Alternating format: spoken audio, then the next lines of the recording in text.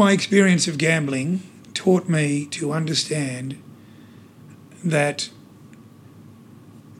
the wealth and prestige that I grew to possess had very little to do with my talent, right?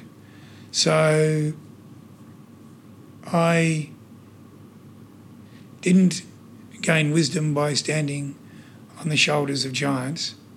I gained wisdom by surfing the crowd. My name's Andrew Lee, and welcome to The Good Life, a politics-free podcast about living a happy, healthy and ethical life. In this podcast, we seek out wise men and women who have lessons to teach us about living life to the full, with humour, pleasure, meaning and love. We'll chat with musicians and athletes, CEOs and carers, about making the most of this one precious life. If you like this podcast, please take a moment to tell your friends or rate us on Apple Podcasts. Now, sit back and enjoy the conversation. David Walsh contains multitudes. Australia's most successful professional gambler, he built and stocked Australia's most successful museum, Mona in Hobart.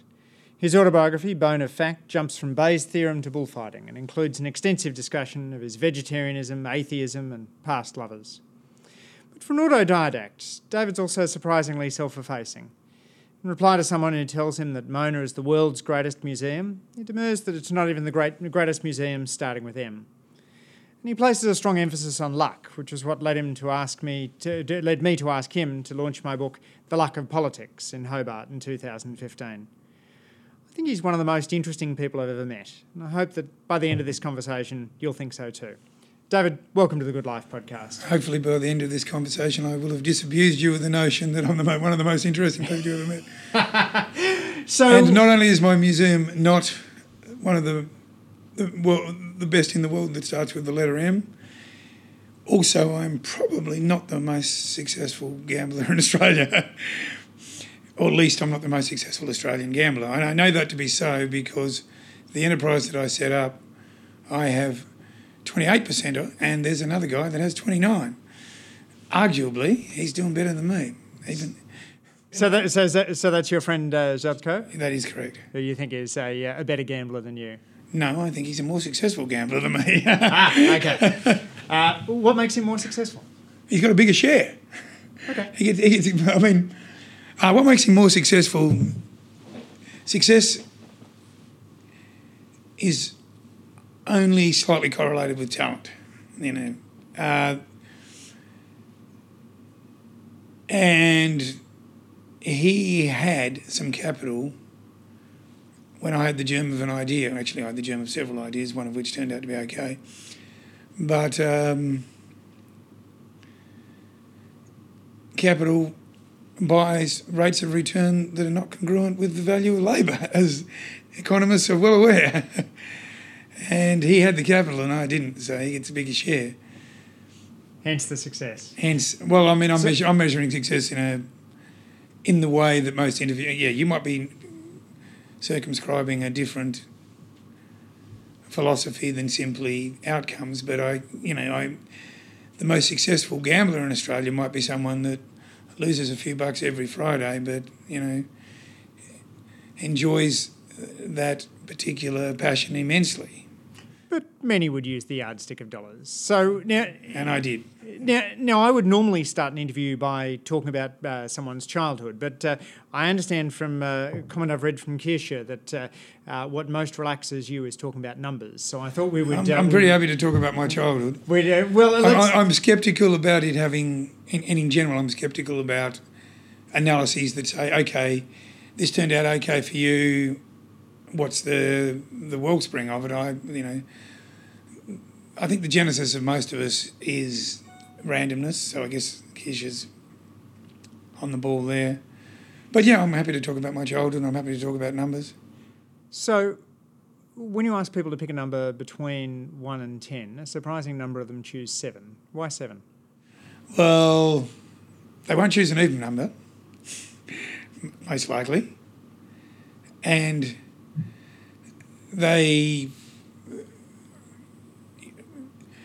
because you phrased it the way you did, they're probably going to eliminate 1 and 10 because you would have to be much more definite. Like, it is not certain that was included in your categorisation, right? They're trying to be random, so they'll eliminate 3 and 9 because they seem too stylistically located, like they don't feel like they're random. They won't pick 5. Can you tell me why they won't pick 5? They won't pick 5 because it seems non-random because of the symmetry, right? Because we use, base 10, 5. They try to choose something that, there are another bunch of components. They try to choose, inadvertently, try to choose primes because numbers that have factors seem less random, or numbers that have obvious factors, and small numbers you typically know whether they're prime or not. So 7 results. I don't know what the percentage is. You obviously do. What is the percentage? My understanding is in some studies it's up to half. I would have gone. I would have thought it would be. I suspect you would get even more men choosing 7 than women, because women are.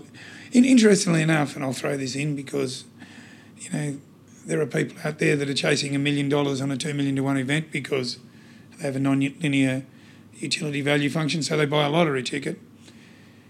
If you buy a lottery ticket and you do what everyone else does, you'll do things like choosing birthdays, which means that there's a preponderance of numbers smaller than 12 and then a preponderance of numbers between 1 and 31 for obvious reasons.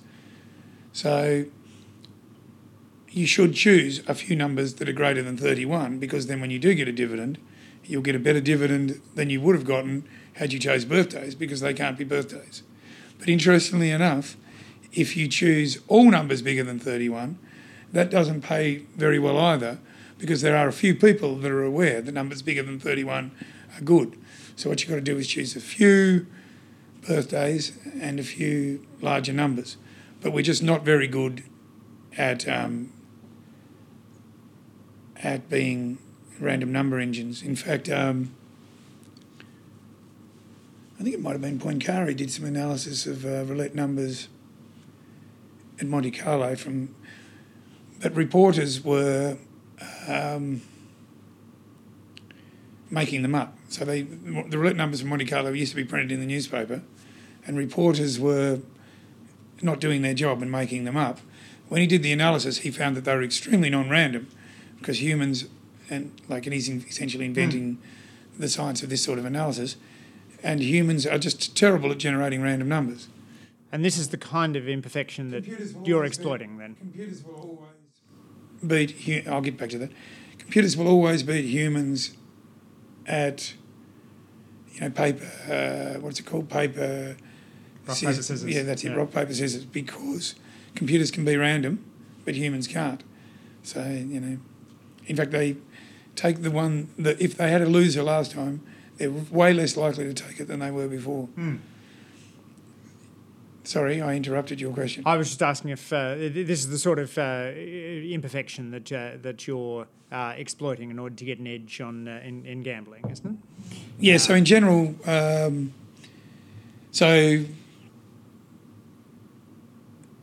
casino games, in particular blackjack, depends on the fact that cards have a memory. Once you take them out of the deck, the remaining cards are not random, right? So that's not particularly sophisticated.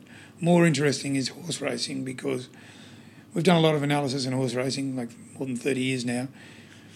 It took me years before I was able to generate a model that was more accurate than the public, which incidentally is a rousing endorsement of a form of democracy.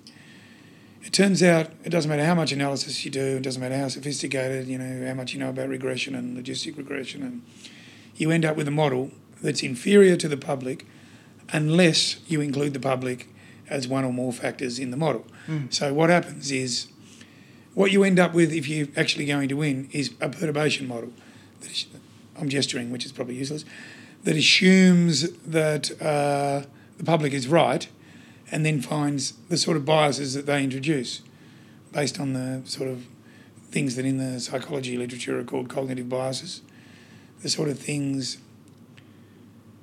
I'll give you an example, hot hand bias. There's a belief, if you watch basketball these days, everyone does, that someone that's shooting, had a great 3-point percentage through the game is more likely to shoot a three-pointer than he was or she was before. But in fact, the lifetime average is the predictor of the next outcome, not right. But that was a very useful odd-hand bias is foraging behaviour. If you go back to where you found food in our ancestral environment, it was useful. In fact, bees do it too.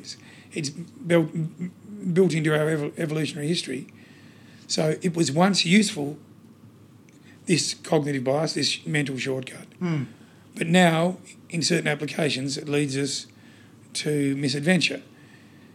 So we get the odds mostly right, but when there's been a particular sequence, a jockey's won a bunch of races, we might think that it's more likely to win the next race.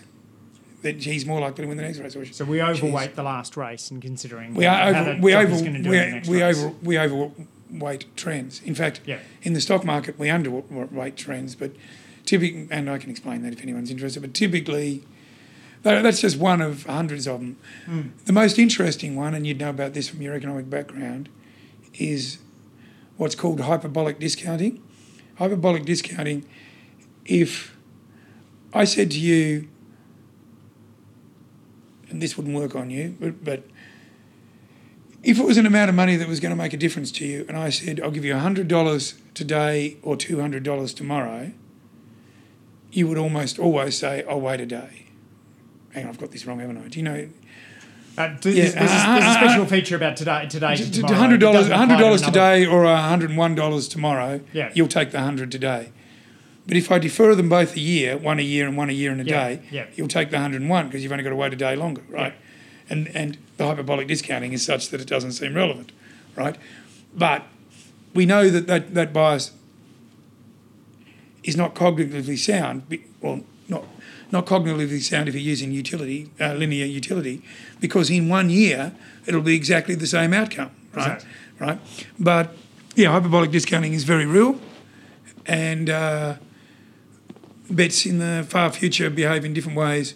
So people that take bets like having to pick 4 winners behave differently than if they had the opportunity of, for example, if they've taken 3 winners, they're much more likely to take a long shot than they would have been if they had to pick the outcome of this event. And in general, they assert long shot biases. People prefer to... If you back a favourite in a horse race, you might lose 2 or 3%. If you back a long shot, you might lose 50% or 40%.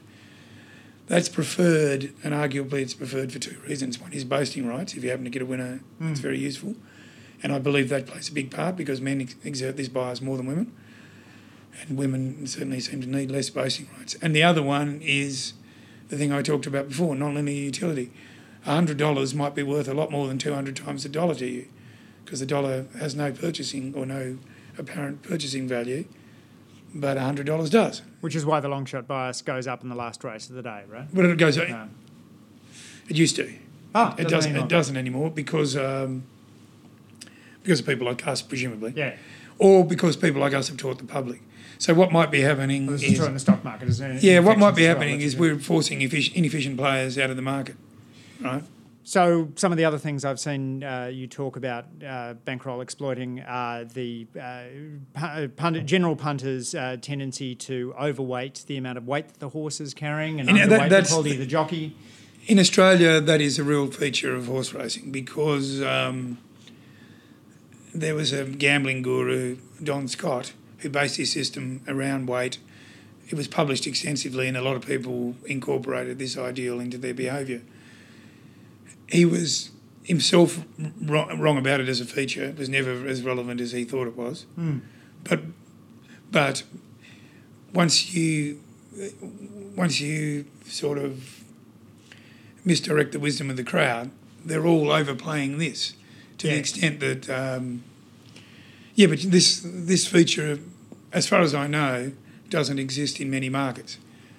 We don't tend to isolate out features to know, but some of them are so obvious. Like you get huge negative coefficients on weight if you include the public. You get huge positive coefficients on weight if you don't include the public, meaning that weight is relevant to the outcome, but it is over-discounted by the way to numbers. So we've dived hard into the way in which you might find an edge in gambling. When you take a step back and think about how you first got interested in gambling, what role did going along to greyhound races with your dad play in this? And indeed your dad's working at West Point. I didn't spend a lot of time with my dad. My parents were separated, but extremely working class, and Dad was engaged in working class activities, and greyhound training is certainly, almost an archetype of such behaviours. And he, he enjoyed some success. That probably at the time I believed he made money out of it, but now in retrospect I know that is very low probability. He didn't really bet much, and if he did bet, it'd be $1 or $2. But he liked to train greyhounds. A lot of his mates trained greyhounds. The greyhound racing here was on Saturday night. I used to do a paper run, and then I'd get on the bus and go up and meet Dad at the dogs, and it was, a bonding session. As I say, I didn't see him much, so and I enjoyed it. I can't say that I extracted much principle from the dogs at the time, that I thought, simple things like adding up the bookmakers' odds that can tell you how big a disadvantage you're going to have at random if you bet. Those things didn't occur to me, even though I was very interested in numbers. But that experience started to occur to me when I met people at uni and read books. The university in Hobart, where we are and where I live, is just across the road from the casino. It does seem to have created quite a lot of serious gamblers. People wander across the road.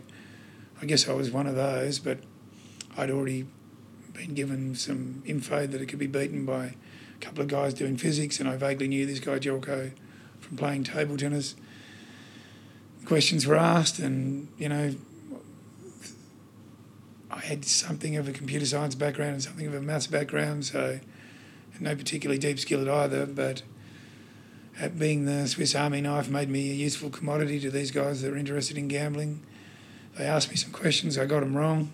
I got a feature of one wrong, and I realised shortly after that I'd got it wrong, and that made me put in some serious time.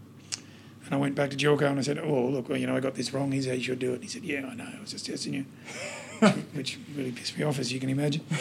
So now I've got ego in it, and it was that ego in it that got me interested, and also his compelling personality. But that was about casino gaming, but it made me think about the possibility of extracting an edge at horse racing. One of our blackjack colleagues had also looked at horse and greyhound racing and essentially thought that maybe there's a difference in the embedded wisdom of bookmakers compared to the tote, particularly in small pools. It was a valid observation. That comprises what stock market traders call a technical model, right? And there are other stock market traders that have fundamental models that essentially look at the features of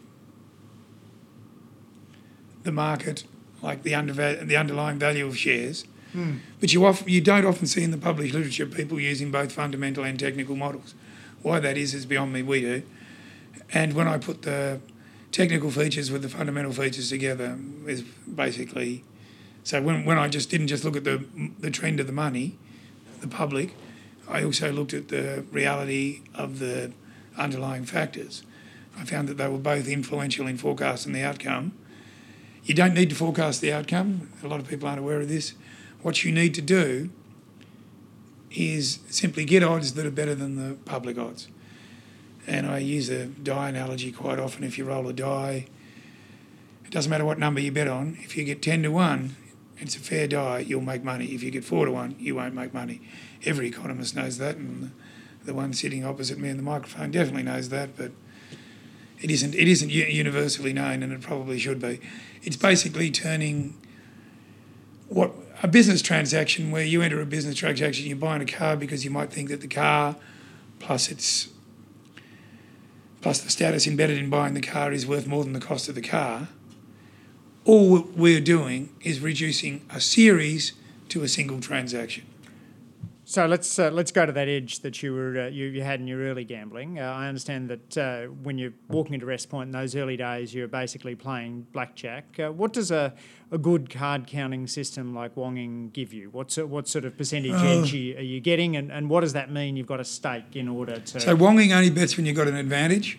Typically, your edge goes up by about 0.5% for each true count of one, and a true count is basically a measure of the number of 10 and aces above the random number of 10 and aces remaining in the pack, and usually it's multiple decks of cards. So an edge of 1% might happen one hand in 5, an edge of 2% one hand in 25.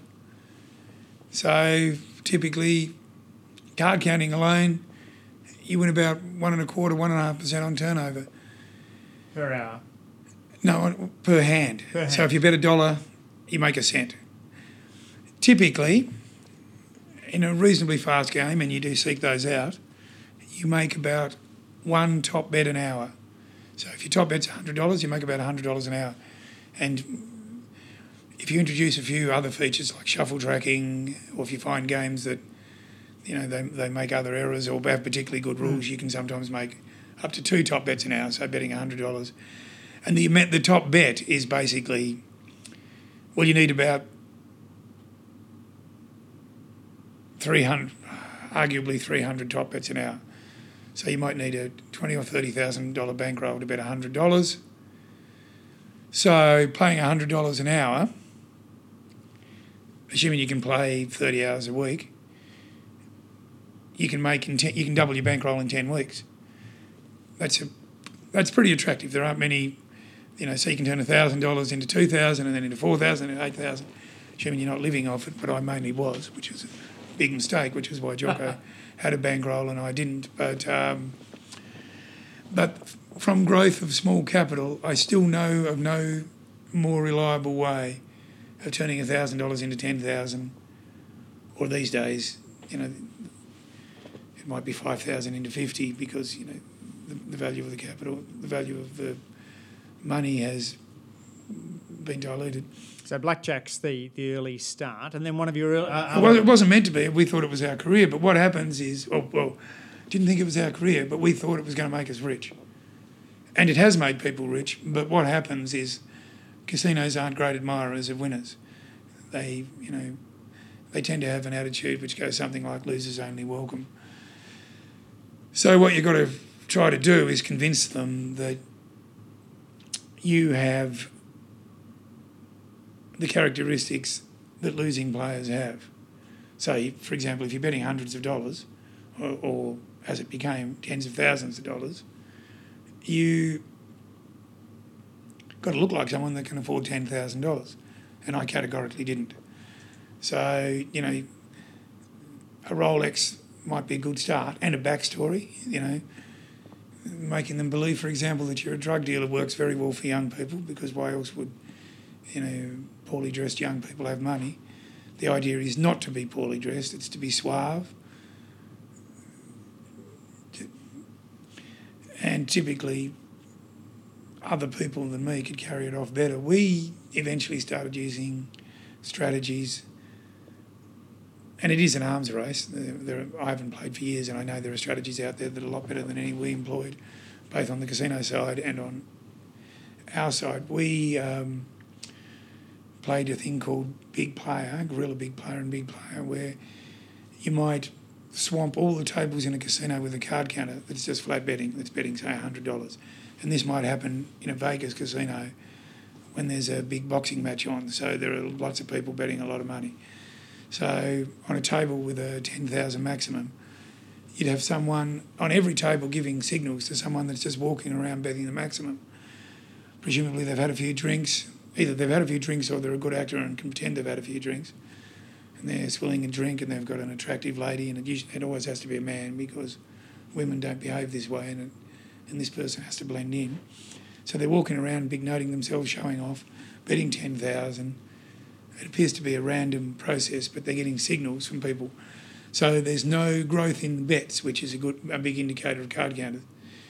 If you bet bigger towards the end of the shoot, then the casino can do some quick analysis they can do it live or they can do it from the movies that they're making, and quickly they'll find a correlation in the outcomes or in the distribution of cards that remain. So they'll catch you, but they won't if you... Well, I mean, I'm sure casinos have become aware of these tactics, but they were not aware of them 30 years ago. And, they introduced things like shuffling machines that you feed the cards straight back in after you've dealt them. So the memory characteristic of blackjack, where cards that are out can't be redealt, is eliminated, right? And I don't know how, but I do know that there's a team of South African gamblers that have figured out a way of beating the shuffling machines. These are interesting things and whatever they do to fix the flaw, someone will find a flaw in, because, it is not pure mathematics and pure mathematicians. No, I don't mean pure. I mean mathematicians, statisticians, economists make terrible gamblers because they expect the features in a casino to reflect the real world, and they don't. It's typically... we've successfully played roulette because, as implemented, it's a random game. As described, the theory of roulette is that it's random, but it isn't often characterised in casinos in ways that are perfectly random. Well, you have your story of having found the flawed roulette wheel, right? So we've found lots of flaws in lots of roulette wheels, but the one I don't know if I've written about it or maybe I can't. Red 27, right? Yeah, so 27 red is a flaw on, as far as I know, every American bingo parlour wheel in the world, which means the casinos don't often put them out. But every now and again, for some reason, a few years ago, some appeared in Puerto Rico. But, So the ball's about 20% more likely to land on 27 red, is that right? I mean, it's not. I'm trying to characterise it though. It was between not a big edge, as I recall. Well, between a 20 and 30% advantage is a massive edge. So think about it in terms of you betting on that number straight out. You can bet, say, $100, $200. You get up to 160 spins an hour. So that's 32,000 turnover. At 20%, you're making $6,000 an hour. You can also bet the splits, which halves your edge, and you can bet the corners and stuff. Anyway, in that scenario, which is exactly the scenario we found ourselves, we can make about $15,000 an hour, and we did. But people have beaten roulette in a predictive way, where they use a combination of technology and strategy to forecast what numbers are going to come up to get much greater than 50 and often greater than 100% edges, and could bet, this happened, for example, at the Ritz in London, and they won £1.3 million in 2 nights. And then the casino refused to pay them. They just understandably protested. It was taken to court, and the discriminating factor was found to be whether they influenced the game in any way or not, and they did not, so their money was given to them. But using a technique called edge sorting, it is very rare for a deck of cards to be perfectly printed on the back. You've got a diamond pattern. Where that cuts, often you've got a diamond pattern. Where that is cut by the edge of the card can sometimes be read. It's sometimes asymmetric. And very smart, I would assume she's very smart, I haven't met her, but her strategy was incredible. She was claiming to be superstitious and telling the dealer to rotate cards in certain directions depending on the outcome. But what she was doing was having aces rotated one way so that the next shoe she could read the back of the card until it was an ace, right? That gives you a 50% edge at blackjack. She won £7 million, or was it $7 million? It was $7 million. And they didn't pay her. Again, it was contested. And the casino was able to keep their money because, again, the discriminating factor was whether you influenced the game, and the court ruled that she did. I think she was quite hard done by because a lot of Asian players do a lot of things like that. So I think the casino weaseled out on a loophole. But anyway, these are the sort of things that happen that enable you to beat gambling games, and they're not features that statisticians would typically deduce from an analysis of the game. So just before we leave gambling, I am interested in what someone who is not betting billions a year can learn from how you think about risk. One of the things you note in your book, A Bone of Fact, is that you should employ a barbell strategy. You should never bet so much as to risk financial ruin. Can you talk a bit about that? Yeah, so I think there's only one characteristic of successful investors that they all share.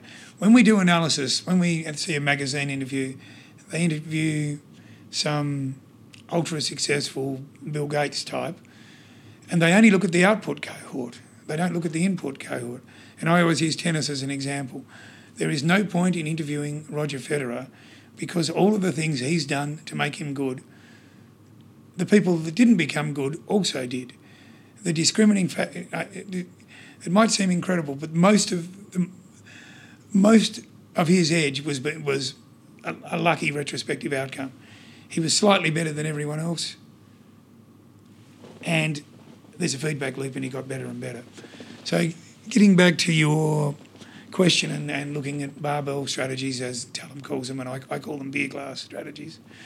Because a beer glass is more fun than a barbell, right? Well, and also barbells are the same at each end. The first thing that successful investors do that is a discriminating factor based on it being different from inputs, and I didn't do this, is survival. I said before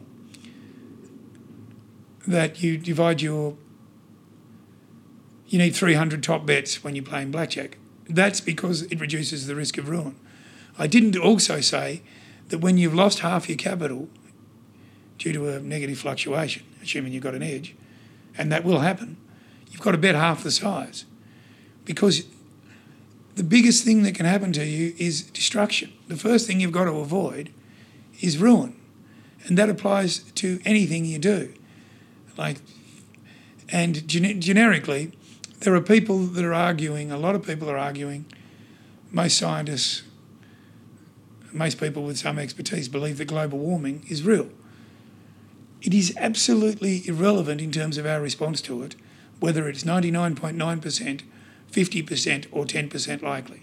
We should still intervene because the cost is too great to contemplate.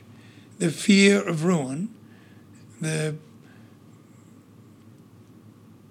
40-degree global warming will require trillions of dollars a year to be spent at a later date.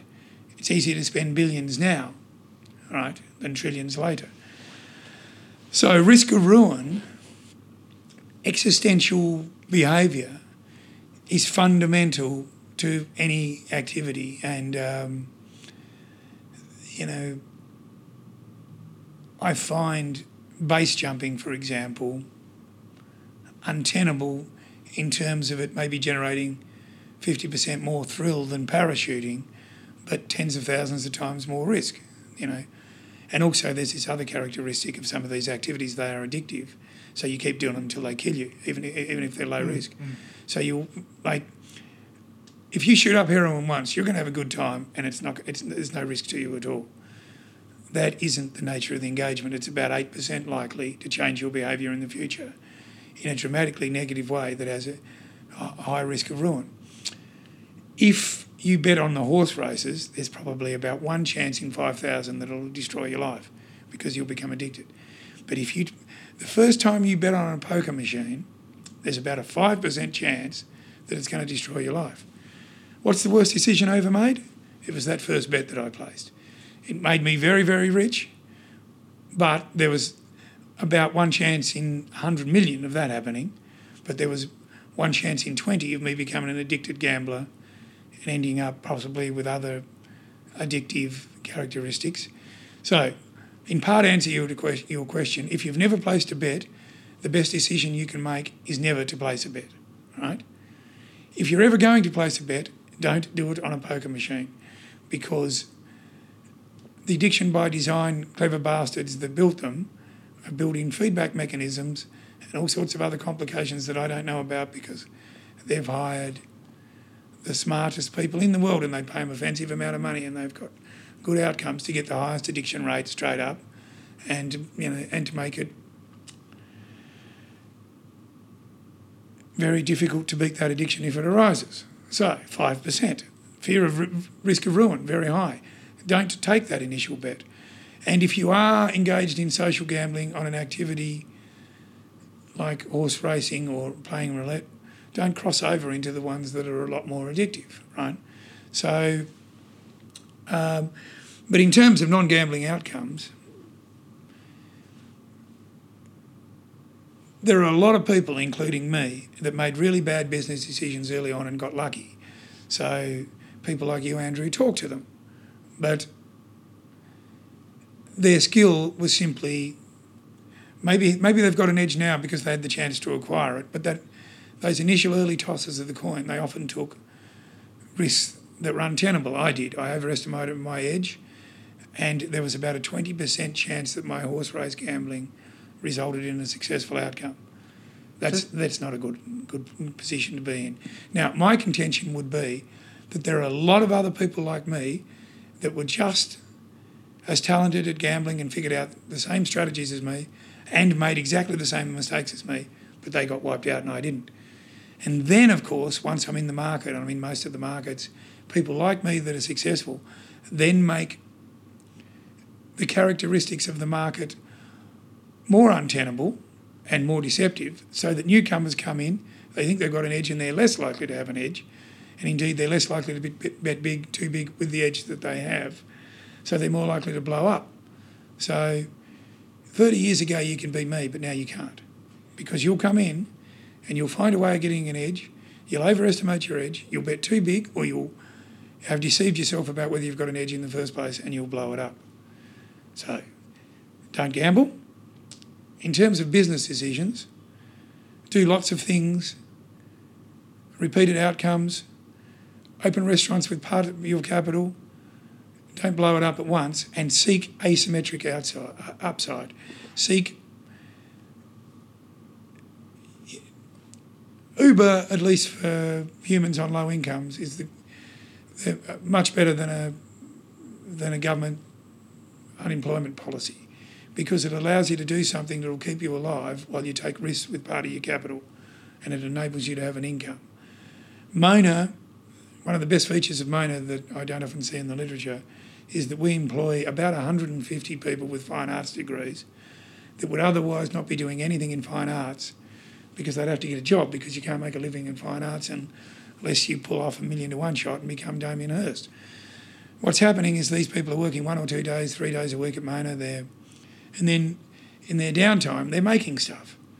And some of that stuff's really great, and every now and again the forces of talent and chance will in unison propel them to a successful career. But in the meantime, they can do their creative endeavours, their artisanal endeavours, the things that define them as a human being, without risk of ruin, right? And also it keeps people in Tasmania that otherwise would not be. So it keeps artisanship and talent and endeavour and creativity and honour, particularly honour, in the community, because people that make things necessarily have honour. They have honour because it's built into us biologically to endeavour, to strive, but normally we have communities that enable us to take risk. Those features of communities have been extracted, and I believe that those features are the litmus test of equality of if you can take risk in such a way that if that risk were it to succeed would benefit the community, then that is a marker of a well-measured community. The US produces a great deal of the world's endeavour and a great deal of its innovation but the downside cost is too great because those that attempt to innovate and fail aren't protected. There's no safety net, and therefore the Trapeze Act will be a lot less.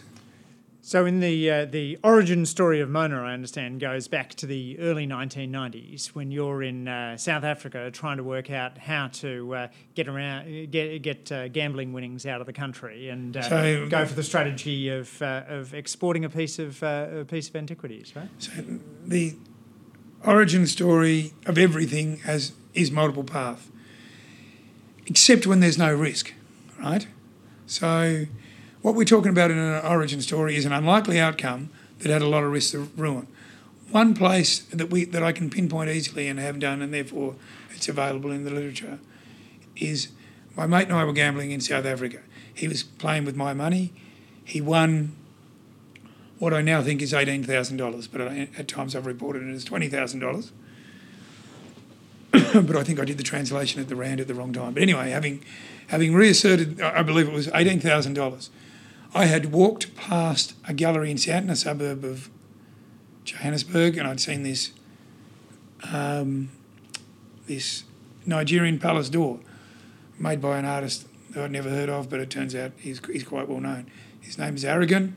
It was made about 100 years ago, now about 130. I liked the look of it. I thought it was pretty cute. And when Patrick tries to leave with the money, he can't. He rings me up and he says, they won't let me take out more money than I brought in. And I say, ask him if he can take art out. And he turns around and he says, sure. They say that's okay. Rather weird. But anyway, so I either rang up the gallery or I went there. I think I rang up the gallery and I said, how much is that work?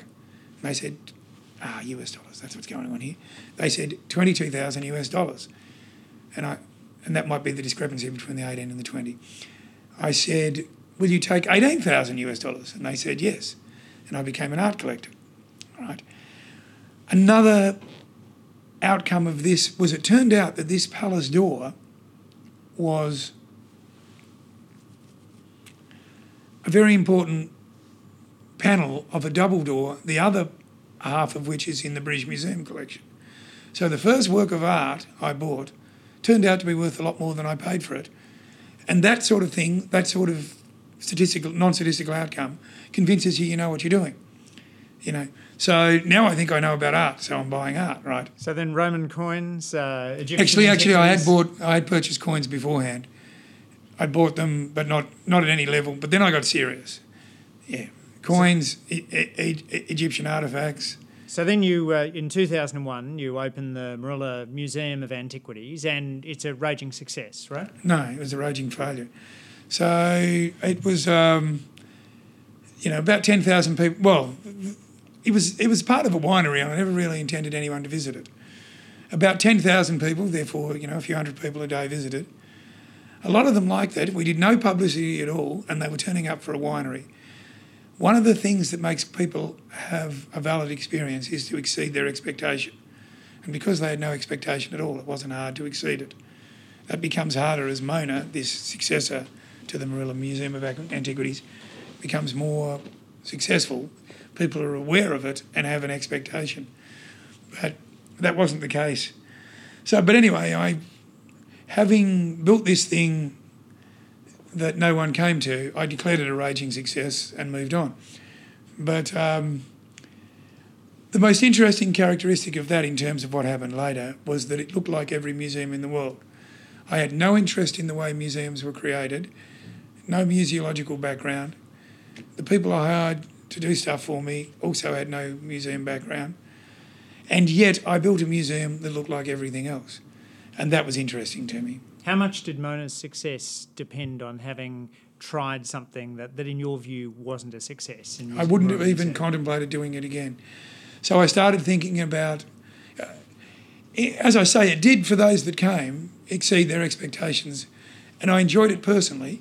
And I only built it because I realised that it was going to cost not much more to open my collection to the public than it was to appropriately warehouse it, to build a climate-controlled endeavour, control the humidity. So there wasn't a big reason not to open it to the public. So although it was certainly not a commercial success and it didn't attract a lot of visitors, the most interesting thing about it to me was that it looked like every other museum and I didn't intend it to. So I started doing some thinking about why museums look like they do. There's a museum theory called the white cube, and it says that we try to present art in a neutral matrix so that it's most objectively presented to the viewer. After about 5 minutes, I decided that was nonsense. You went for the nightclub aesthetic instead? No, I decided it wasn't working, that there's a huge amount of subjectivity in the engagement of art. In fact, if you go and see the same work of art twice, you won't have the same experience. Your mood changes. And also, the artist didn't create it in this environment. You've already created an alien environment for the art by putting it in a museum. Very little art was ever intended to be in a museum. But certainly none of mine was, because it was antiquities. And I just broke the golden rule. I moved closer to the microphone as I got excited. I won't make that mistake again. So, the reason museums are white is because they have to put interpretive material on the wall. And the easiest material to read is black text on a white background. And to make that work in the environment, that drives a white wall. How important was... And that white wall, I wanted to get rid of.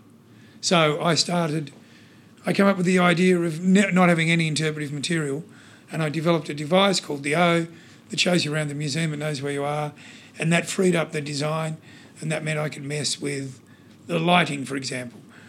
I could only light the art, which creates a very interesting atmosphere. You have to wall wash. You have to light the whole wall if people are going to read the interpretive material.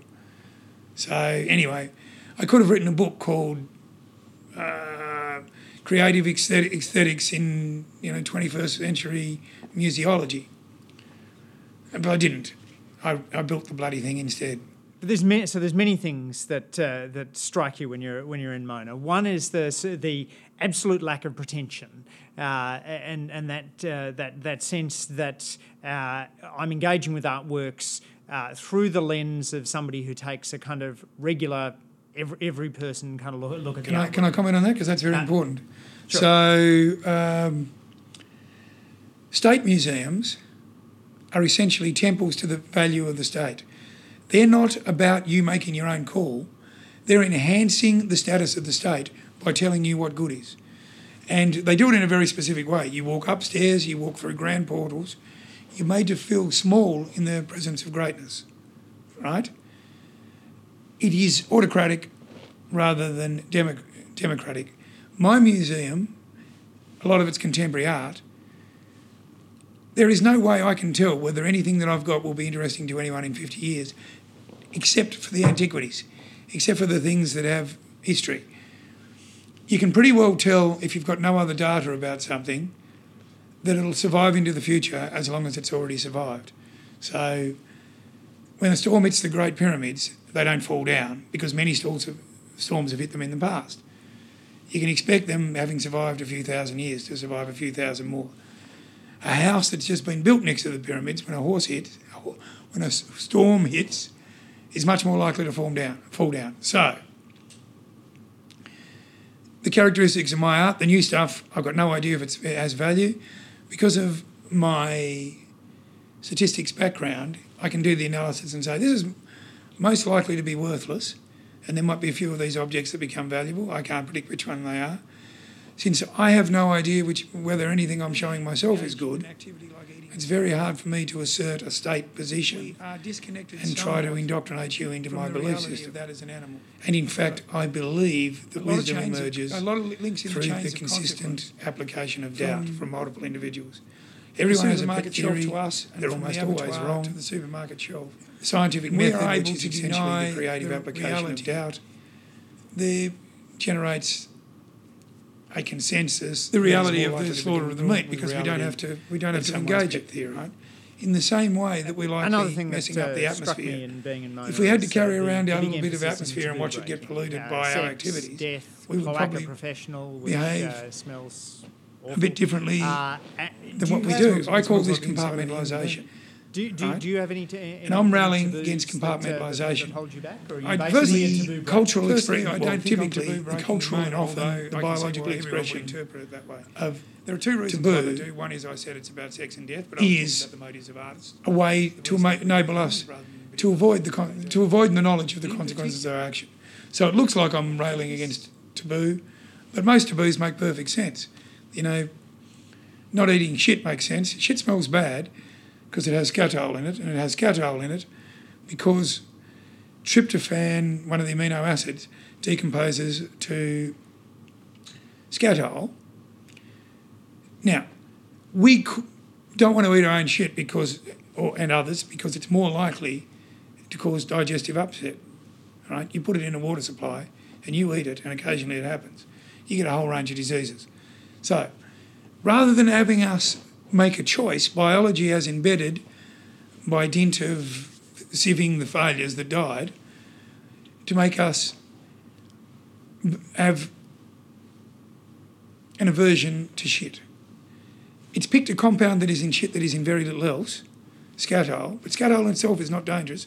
Actually, it can be in very large doses, but we also have scatol in ice cream for flavouring. But it's just a biological marker that tells us to be disgusted. The taboo makes perfect sense. There are similar compounds in earwax, right, but not the same ones. So in general, there's a group of compounds called indoles that we respond to. So most taboos make perfect sense. I'm having a go at the taboos for which there is differential uptake. But rational behaviour is that behaviour, as we talked about before, not that generates correct information, not that generates fact. It's that which keeps us alive. It's that which keeps us in the gene pool. You and I are probably committed rationalists. I'm an atheist. I believe you're an atheist too. You probably don't want to talk about that, but I may be wrong as well. And anyway, you're not being interviewed. Now, I think there are good reasons that atheism is the most likely feature of our universe. That what I mean is that the lack of a deity or the lack of hundreds of thousands of deities is a feature of our universe. But belief, for example, in Islam, if either parent is Islamic, then the children are necessarily Islamic and parents have to convert. The feature of belief in Islam is propagation, right? There are other religions like the Shakers that, and I'm onto something here that has to go beyond this, where a feature was that they didn't breed and they died out, right? Rationalists tend to have less children than believers, right? As far as biology goes, rationalism is a flawed philosophy because it will result in a decreasing population compared to those that believe. And I don't know exactly where I'm going in terms of the question with this. Well, let me take it in a particular direction, which is that I'm struck in your book by the generosity that you show towards those who you intellectually drew on from a strong faith tradition. Gregor Mendel, the geneticist, Thomas Bayes, the father of Bayes' theorem that you use extensively. Bayes made me all my money. It'd be hard not to be a fan. And so, one of the things that I constantly notice with you is the best one is Georges Lemaitre. The Vatican Observatory was mainly established to get the date of Easter right and a bunch of other lunar calendar feasts, right? But Georges Lemaitre is the guy that postulated the Big Bang. A Catholic priest at the Catholic observatory in the Vatican came up with this big idea, right? How cool is that? Charles Darwin was going to be a Protestant priest. Now, there are a lot of smarter people than Charles Darwin, but there isn't anyone with more intellectual integrity because he completely undermined his own belief with his own discoveries, right? Now, I would not have the rigour to do that. I'm in a position where I don't have to, But if a big idea ever thrusts itself in my face, I won't present it in a well-argued way so that it can either be shot down.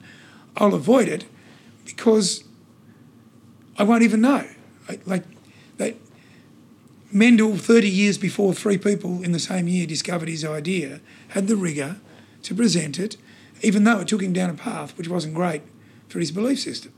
Right? A feature of priests is, apart from a few confessions and maybe mass on a couple of days a week, they get a lot of time to meddle. They're messing around. They've got time. They map back into what I said before.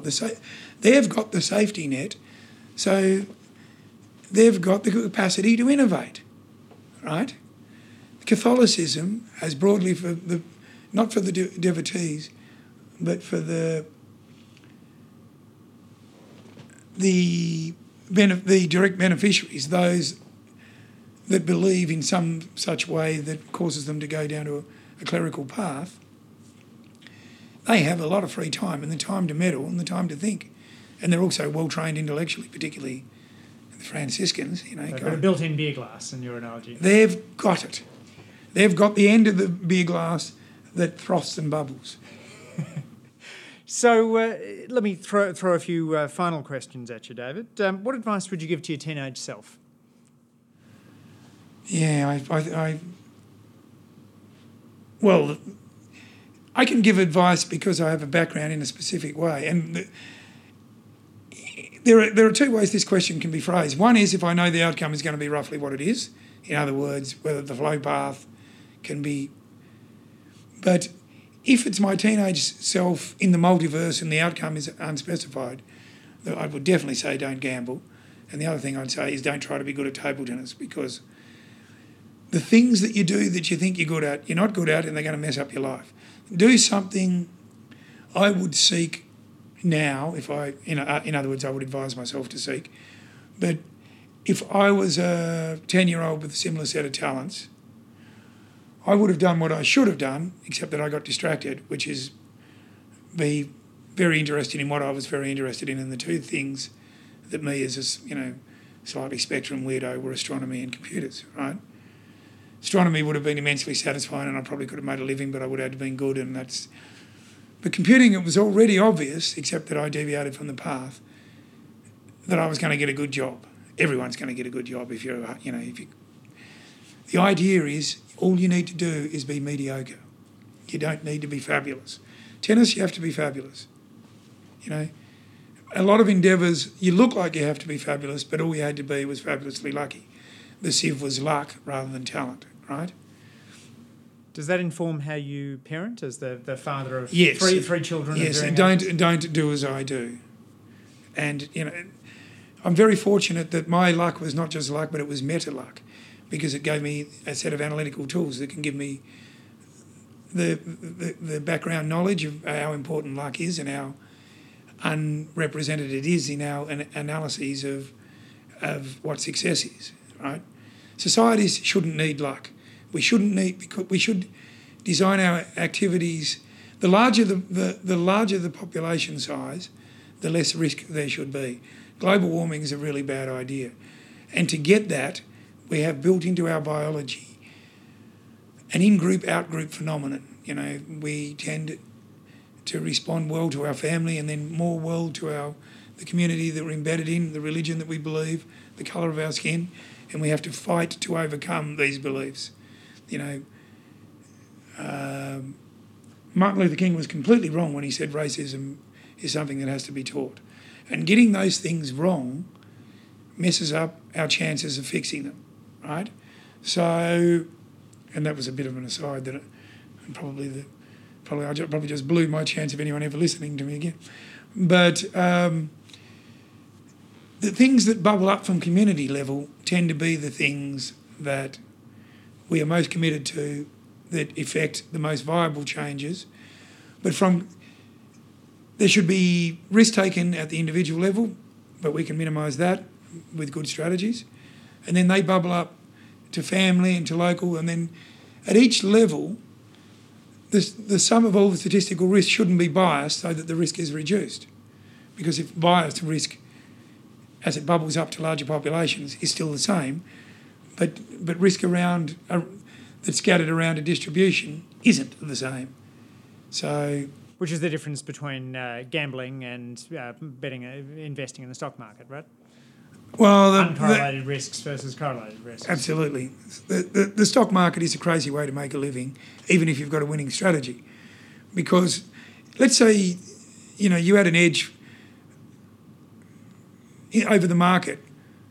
From 1929, for example, to 1956, the market declined, right? It doesn't matter if you had an edge. Now there's a lot of billionaires in the stock market, but the vast majority of them just participated in Shakespeare's There is a Tide in the Affairs of Men, which taken at the flood leads on to fortune. It went up for everyone. So they think they know what they're doing, but it could just as easily have gone down, and it will. There will be black swans, there will be grey swans, there will be, and when it goes down like it did in 2008, like it did in 1987. It goes down in a dramatic way, and the whole populations get correlated out of the market. We need those that most benefit from the market to have risk in it so that they don't blow it up, and those are hedge fund managers that have invested in, for example, in their own hedge funds. Don't ask what the strategy is, ask what the portfolio is. And if the guy giving you advice isn't in the same portfolio, whether it's social, like if he's telling you to go after redheads and he's not married to a redhead, don't take his advice, right? What's something you used to believe but no longer do? Well, God. Vegetarian? I used to believe I knew what I was doing. Like, now I believe, like I'm here talking to you not because I think that everything I'm saying is likely to be right. I'm here because, for one thing, I've been lucky enough so that you've asked me to talk to you and, you're charming, so I said yes. And also you do this very clever thing where you use hyperbolic discounting. You ask for people to do things. If you ask people to do something tomorrow, they'll say no. But you know full well that if you ask them to do it months out, they'll say yes. But anyway, I'm here talking to you. I have the great good fortune to be able to have my voice heard, but I don't think it should be heard as a gospel in any sense. It's just a little bubble in the foment of froth of conversation. It's I have a few little ideas, and they need to be tested by the wisdom of the crowd. They need to be tested by the doubt of the scientific method. But I used to believe that I had insights. I used to believe that left, for example, was better than right. I used to believe that the features of left that aren't necessarily congruent with each other, for example, a typical support of the mother's right to choose, the right to abortion, and the right to choose your termination if the right of euthanasia were congruent with each other because they were aligned with the left. Now I believe that they should be explored as entities in and of themselves. So I used to subscribe to the idea, find someone that believes what you do but knows a bit more, and then you don't have to think as much about the political sphere and you can get on with your life. Now I just don't think that at all. I think everyone... No, I don't mean that at all. I mean, for me, it is a particular necessity, if I want to live a whole life, and a life with some integrity, to analyse the features of each individual belief system and decorrelate them as much as I can. Now, I know you're aligned with the left. I don't know what you believe about... I would say that you're probably a moderate left, but there are some things where I'm radically left and there are some fiscal, like I would say, there are huge problems with our tax situation because the only way of destroying inequity is through destroying wealth, right? And we reposition the tax burden on income in in non-progressive ways when it should be, I think estate tax is an obvious way of repositioning, and I believe in high tax regimes, but I believe in asymmetric upside. So endeavours that work need not to be scaled out of existence, because otherwise the upside isn't asymmetric and the reason to engage in it isn't there. So I think it's possible to structure a tax system. Like capital gains tax makes no sense at all to me, because the wealthy don't need to consume. I make more money than you probably, I tend, the tax on consumption should be repositioned to luxury. There might be administrative problems with that, but I don't care. That's When are you most happy? Well, I'm about to be very happy. My wife's, after I leave you, I'm going straight to Government House. My wife's about to become an Australian citizen. She's American. She'll soon be Australian. Congratulations. That'll make me very happy because it makes her very happy. So we share sort of a rationalist view of the world, but she's also a magical thinker because she thinks it creates beauty. I am most happy when someone exposes to me beauty that my worldview could not hitherto encompass. What's the most important thing you do to stay mentally and physically healthy? Is your vegetarianism partly to do with health, or is that entirely an ethical decision? Entirely an ethical decision. I suspect that if I ate fish, I'd be more healthy. But compared to the overall domain of outcomes, I'm okay, because vegetarian is better than eating a lot of meat. But probably eating a little bit of meat is ideal. In fact, probably eating a little bit of everything. Like our diet is very focused on a few things, and eating a lot more things might be better. So in our ancestral environment, we certainly did, and there's no reason to think that apart from a few modifications for things like wheat and milk that we've changed dramatically. But my mental health, I have a history in my family of mental illness.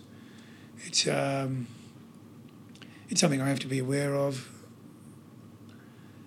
I tend to find it very easy to pursue rational, materialist disciplines, and I tend to find that when I'm able to make my ingrained beliefs, the things that make me feel like I'm a human being, consistent with the things that I think are ethical, then I'm at my best. In general, I would say as a rule, we are most likely to behave in a way that's congruent with our ethics when we look inside ourselves. So we can... consciousness is, to me, an error-checking software. We don't need it to operate. We can drive home without it. Most of our decisions are made without it, and when we do tests, we find that we might have the capacity to intervene, so we might have free won't, but we don't really have free will. What it seems to be is what Socrates termed as what he put it, a life unexamined is not worth living. I think this looking inside yourself and then having that become a mechanism that drives your behaviour is what integrity fundamentally is, and that gives you health. And, there's a notion that, and it's hard to do, but if you can find it in yourself to realise that most other people, however disparate from their beliefs, probably are engaging in them with as much integrity as you are with yours, even though they're completely in conflict. It is quite likely, although I don't believe that Donald Trump, the outcomes that he's likely to generate are positive or universally positive, it is quite possible, quite likely in my opinion, that he is behaving consistently with his belief system.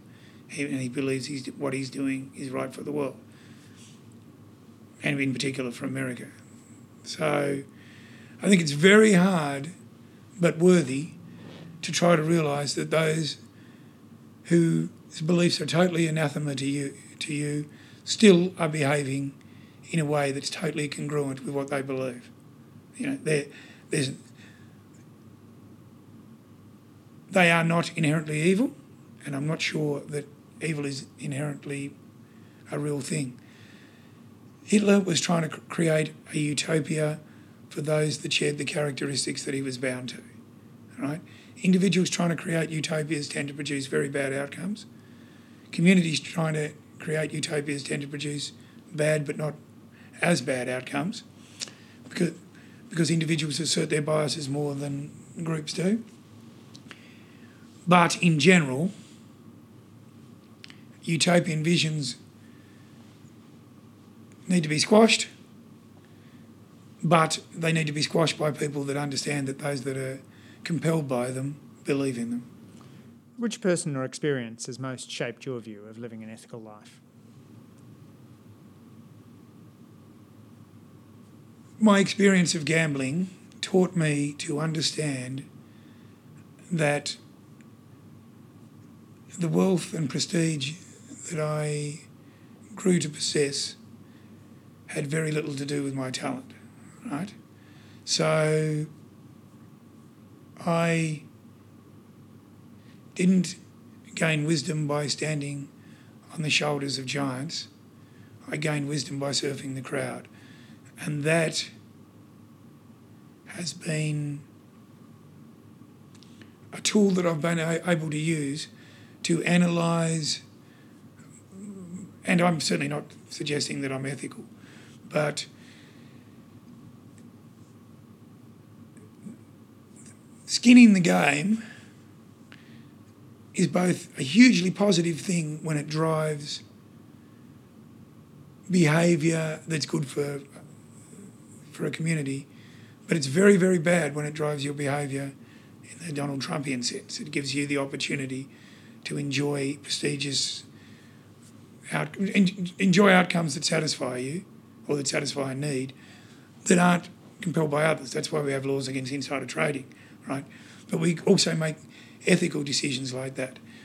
But gambling has given me the tool to at least process when I'm doing it, and occasionally perhaps redirect my behaviours, occasionally make better decisions. What a fascinating conclusion, wrapping up where we started. David Walsh, professional gambler, art collector, polymath. Thanks for speaking on the Good Life podcast today. Thank you. It's a pleasure. Thanks for listening to this week's episode of The Good Life. We love getting feedback, so please leave us a rating or a comment on Apple Podcasts, formerly known as iTunes. Next week, I'll be back with another inspiring guest to discuss living a happier, healthier, and more ethical life.